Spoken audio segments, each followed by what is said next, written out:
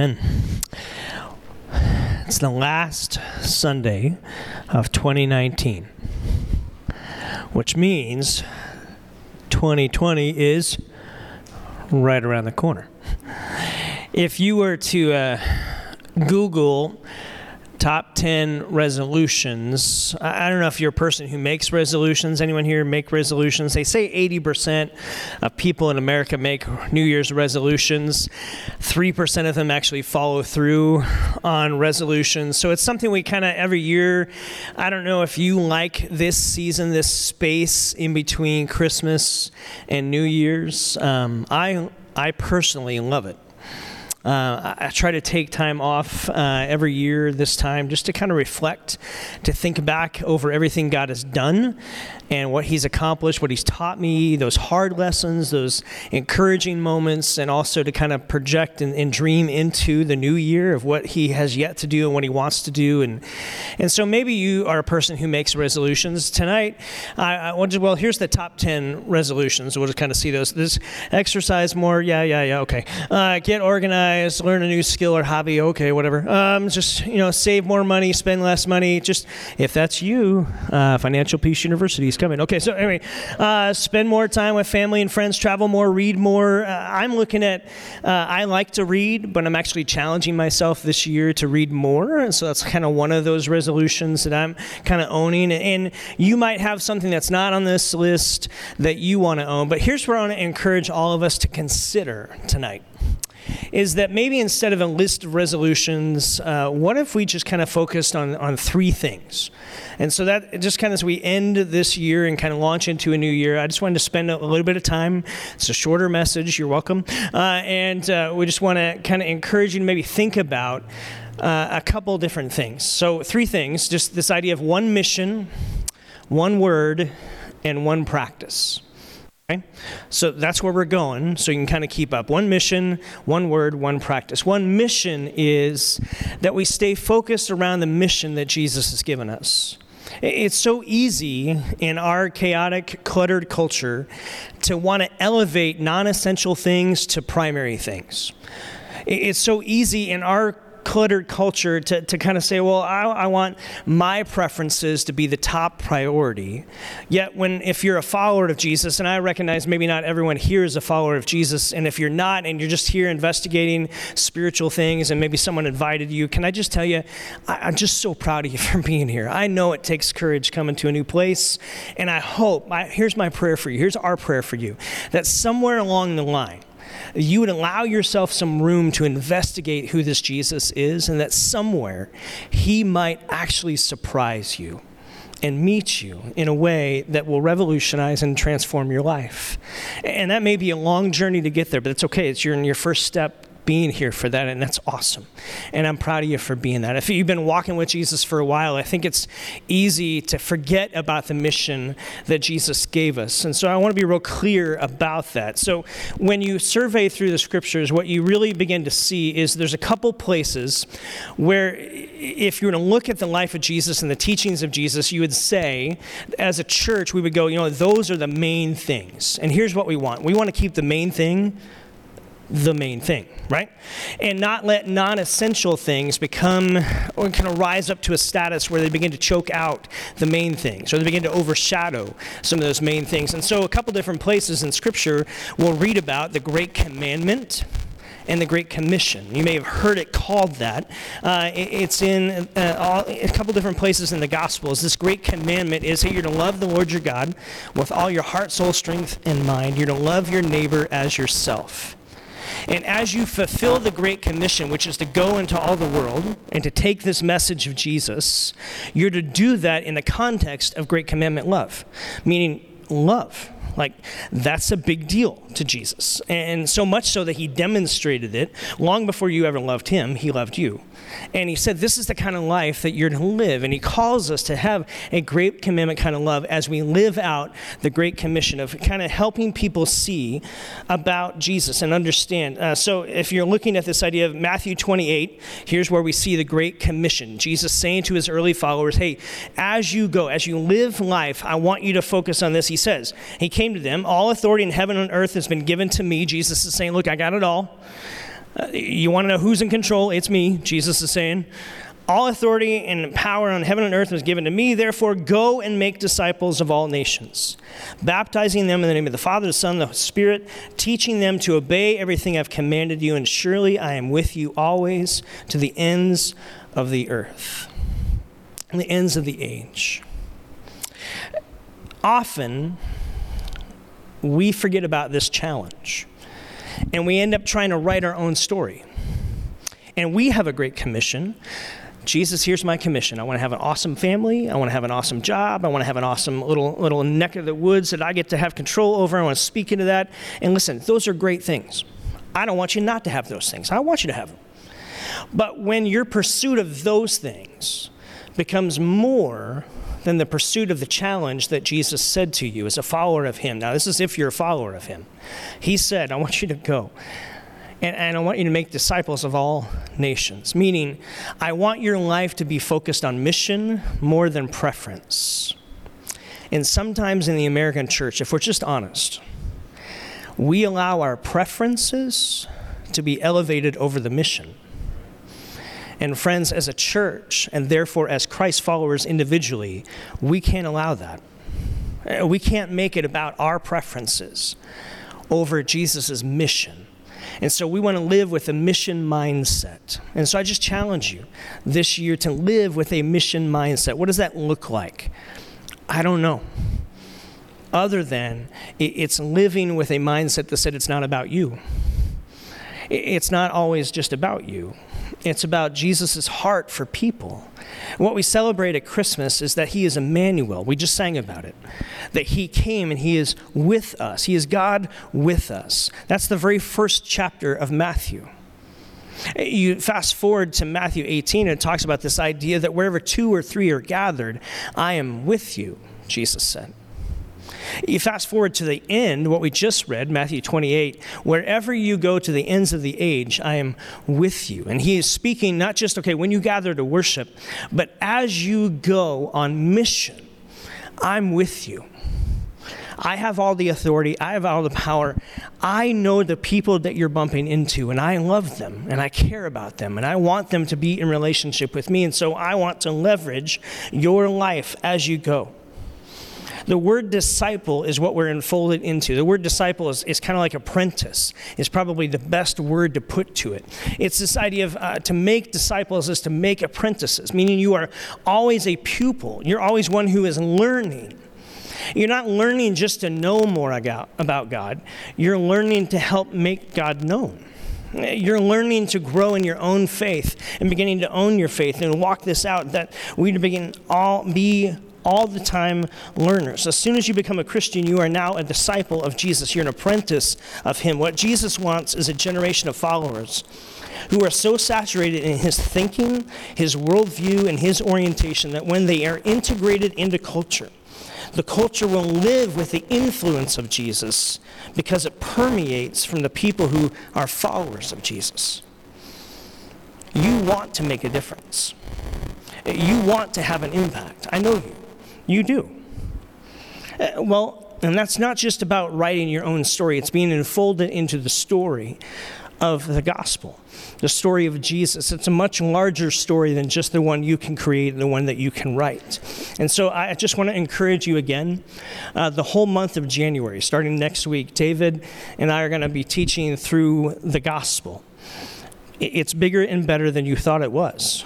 And it's helping all of us understand what that means. What is the Jesus story really about? Is it just praying a prayer so you go to heaven when you die? That's a part of it. But it's a part.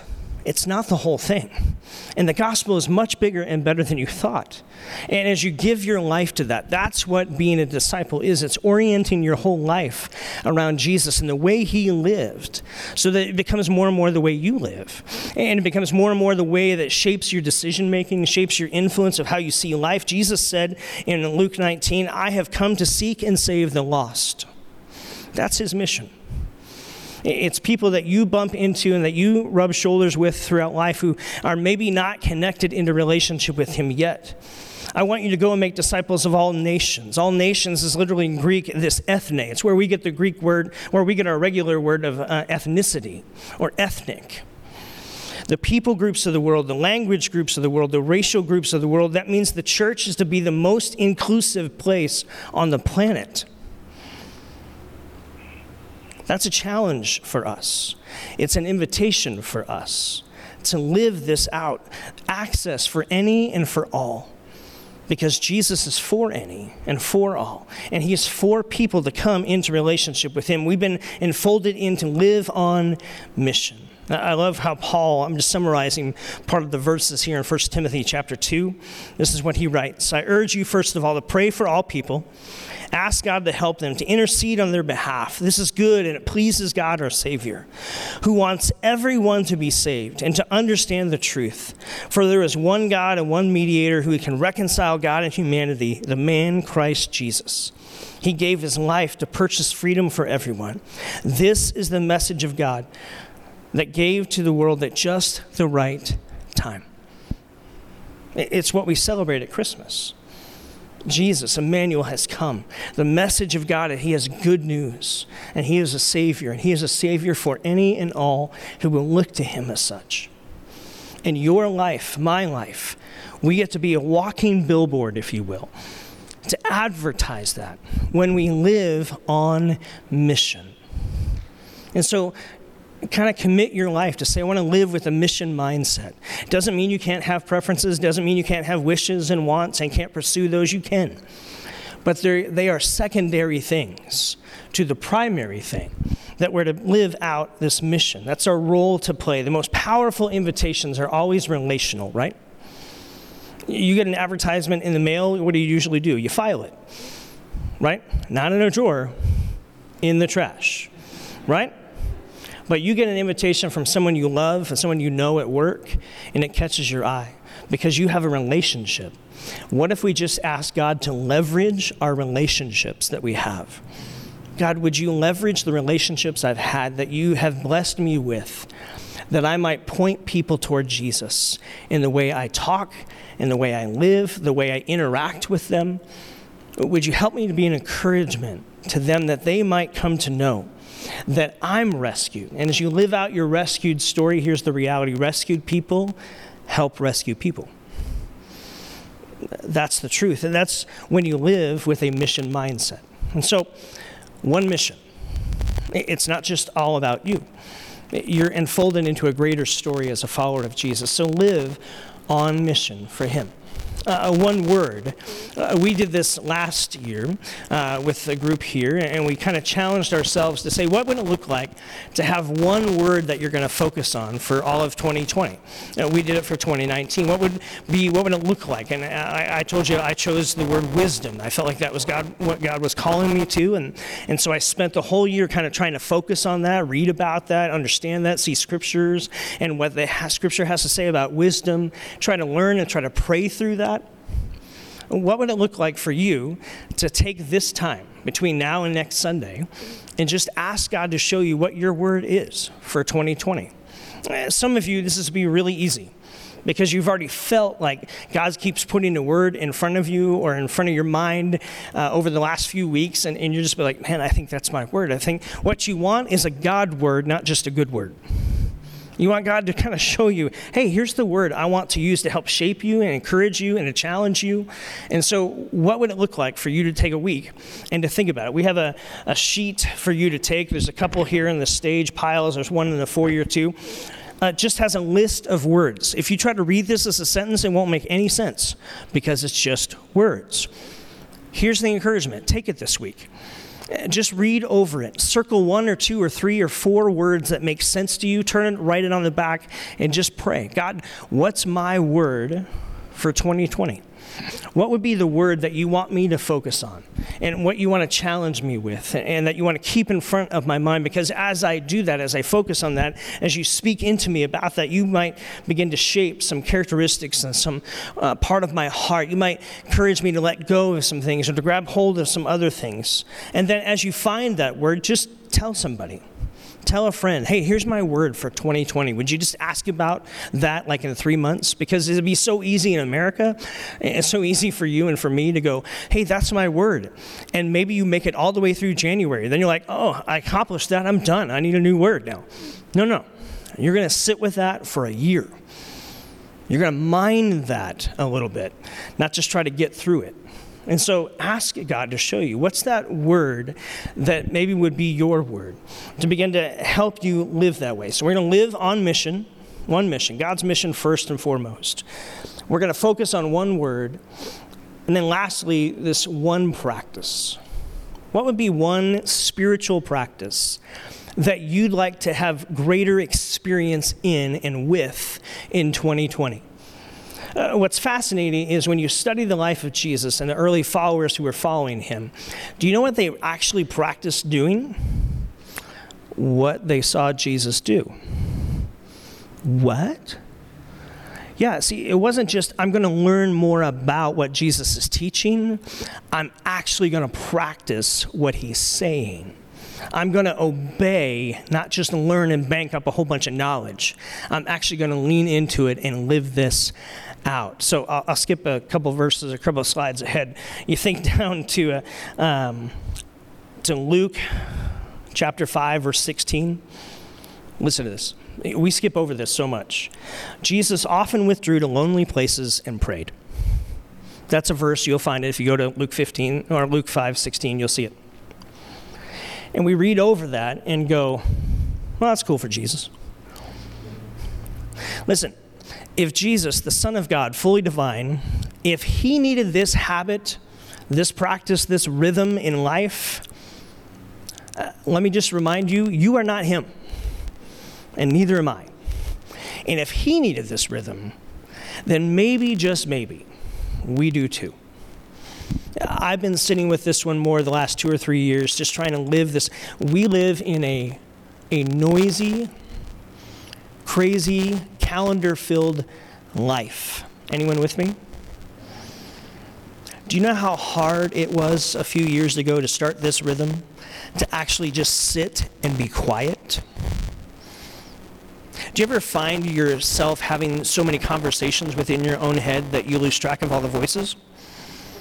And you lose track of all the arguments we've won? Or you lose track of all the incentives and things that you've thought about? Like, oh, I got to go do that. I got to write that down. If we would just learn. Okay, Jesus often withdrew to lonely places and prayed. He prayed to his Father. If he needs that rhythm, what would it look like for me to try to carve that rhythm into my life more? Does that mean I have to say no to things? Yes. No, yes, yeah. You have to say no to things in order to say yes to the right things.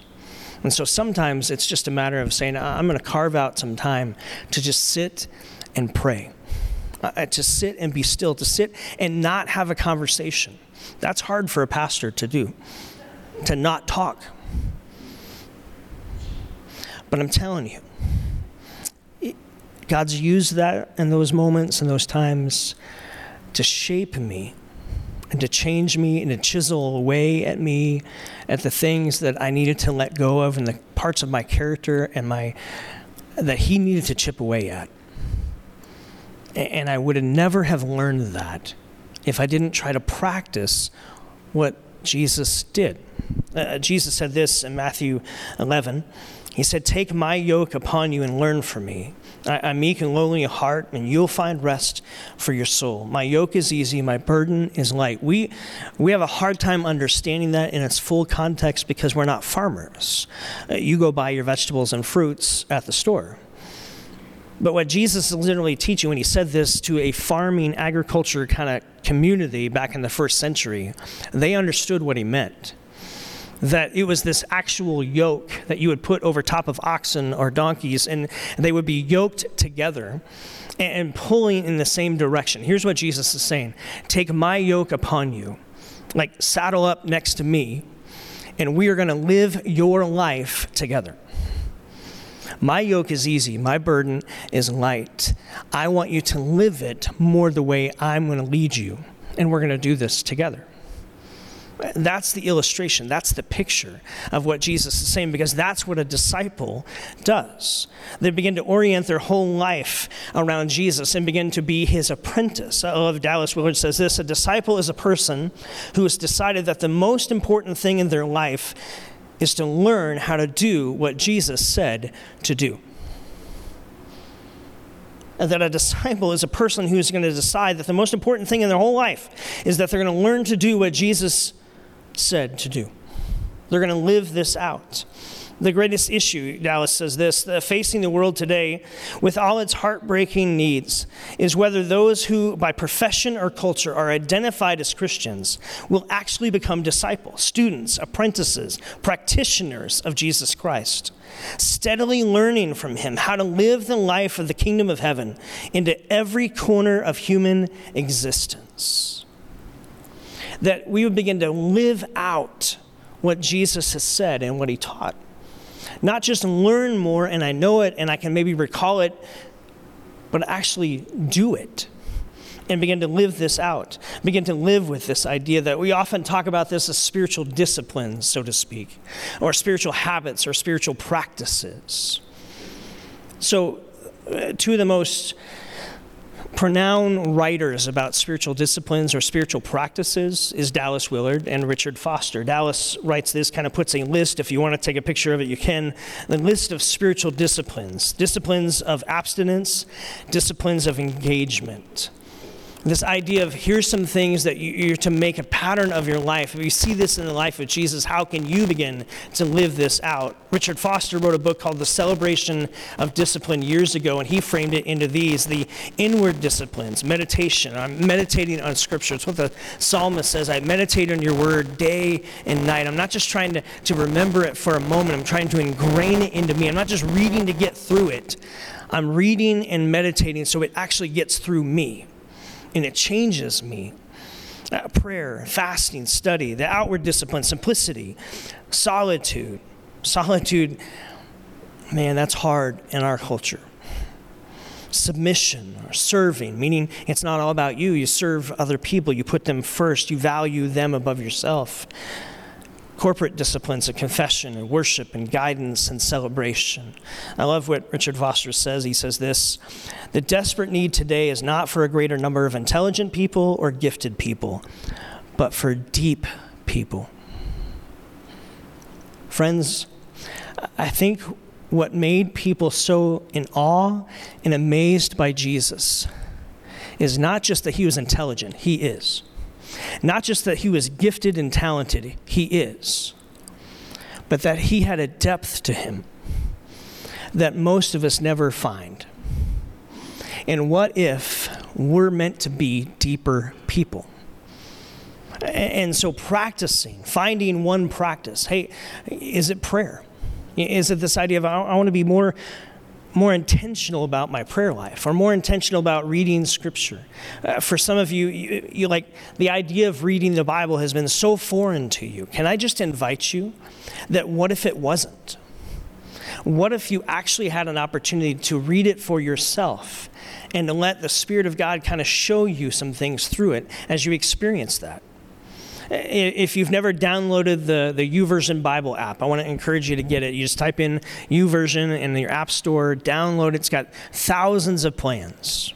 In fact, one of those plans is called the One Word Plan. It's 5 days long, meaning between now and next Sunday, you could actually read that plan for 5 days in a row and maybe help discover your one word for 2020 as you pray through that. So the focus again is, hey, one mission. It's God's mission above all other things. I want to stay focused on that. I want to stay focused on my one word. God, would you give me a word to focus on for this year? And just ask him. Spend some time this week. And then one practice. What is one practice, spiritual practice, that you would like to have more experience in so that you can look at yourself at the end of 2020 and be able to look back and see the depth of what Jesus did in your heart because you actually just practiced some of these things that we see in the life of Jesus. And so think through it this week and begin to pray into it and ask him. I think this is one of my favorite weeks of the whole year because it's an opportunity, it's a time to say, look, I want to think back over 2019 and what God did in and for me. I want to thank him for that with gratitude. I want to dream into 2020. And so what would it look like to live with a mission mindset, to find a word for you, your word, not just a good word, but a God word, where you feel like God's saying, this is your word. And then one practice that you want to engage in a little bit more. And so as we kind of create some space and time in the rest of the service, we're going to take communion here in a moment. As a follower of Jesus, you're invited to the table. We've got tables in the back and the forward. We invite you to kind of take some time and some space to think back over Jesus' life, his death, his resurrection. If you've said yes to him, then partake in that. If you just want to sit and think about it, hey, what is my word? What would be one practice? What would it look like to live with this one mission mindset? That's fine. Be still and just pray through that. As we worship here in a moment, use these moments to pray and ask God to show you what would be that word, what would be that practice. Seize this next 10, 15 minutes. Say, God, I really want to do this. I'm not even sure exactly how to do this. Would you show me? Would you lead me in that? So, Father, that's what we pray for. We pray as we begin into a new year here in a couple days. God, we look back over 2019, and for many of us, this was a good year. And we see your activity, and we see your heart chasing after us, encouraging us, ministering to us. And we're grateful for that. God, for some, this has been a challenging year. You're looking forward to turning the calendar page into a new year, to a fresh start. Father, I ask that you would minister and meet them in a special way. Would your comfort and your peace meet us, encourage us? God, we want to live with a mission mindset, kind of living out and pursuing your mission above our own and what we can try to create and what we can try to write. We thank you that it was Jesus, his life, his death, his resurrection. He lived on mission for me. And I want to learn to get better at living on mission for him. God, for many of us, we're looking for a word. Would you show us, Holy Spirit? Maybe it's a word we bumped into recently that you want to bring to our mind again. Maybe it's something we're going to experience or read even this week. We hear from you. Would you give us a word you'd like us to focus on? Would you show us a practice that we'd like to put deeper roots into, get more experience with, of trying to live the way Jesus lived? Not just knowing what he said, but practicing what he did and how he lived. So as we take communion, as we worship, would you use these minutes for your Spirit to stir our hearts afresh and anew?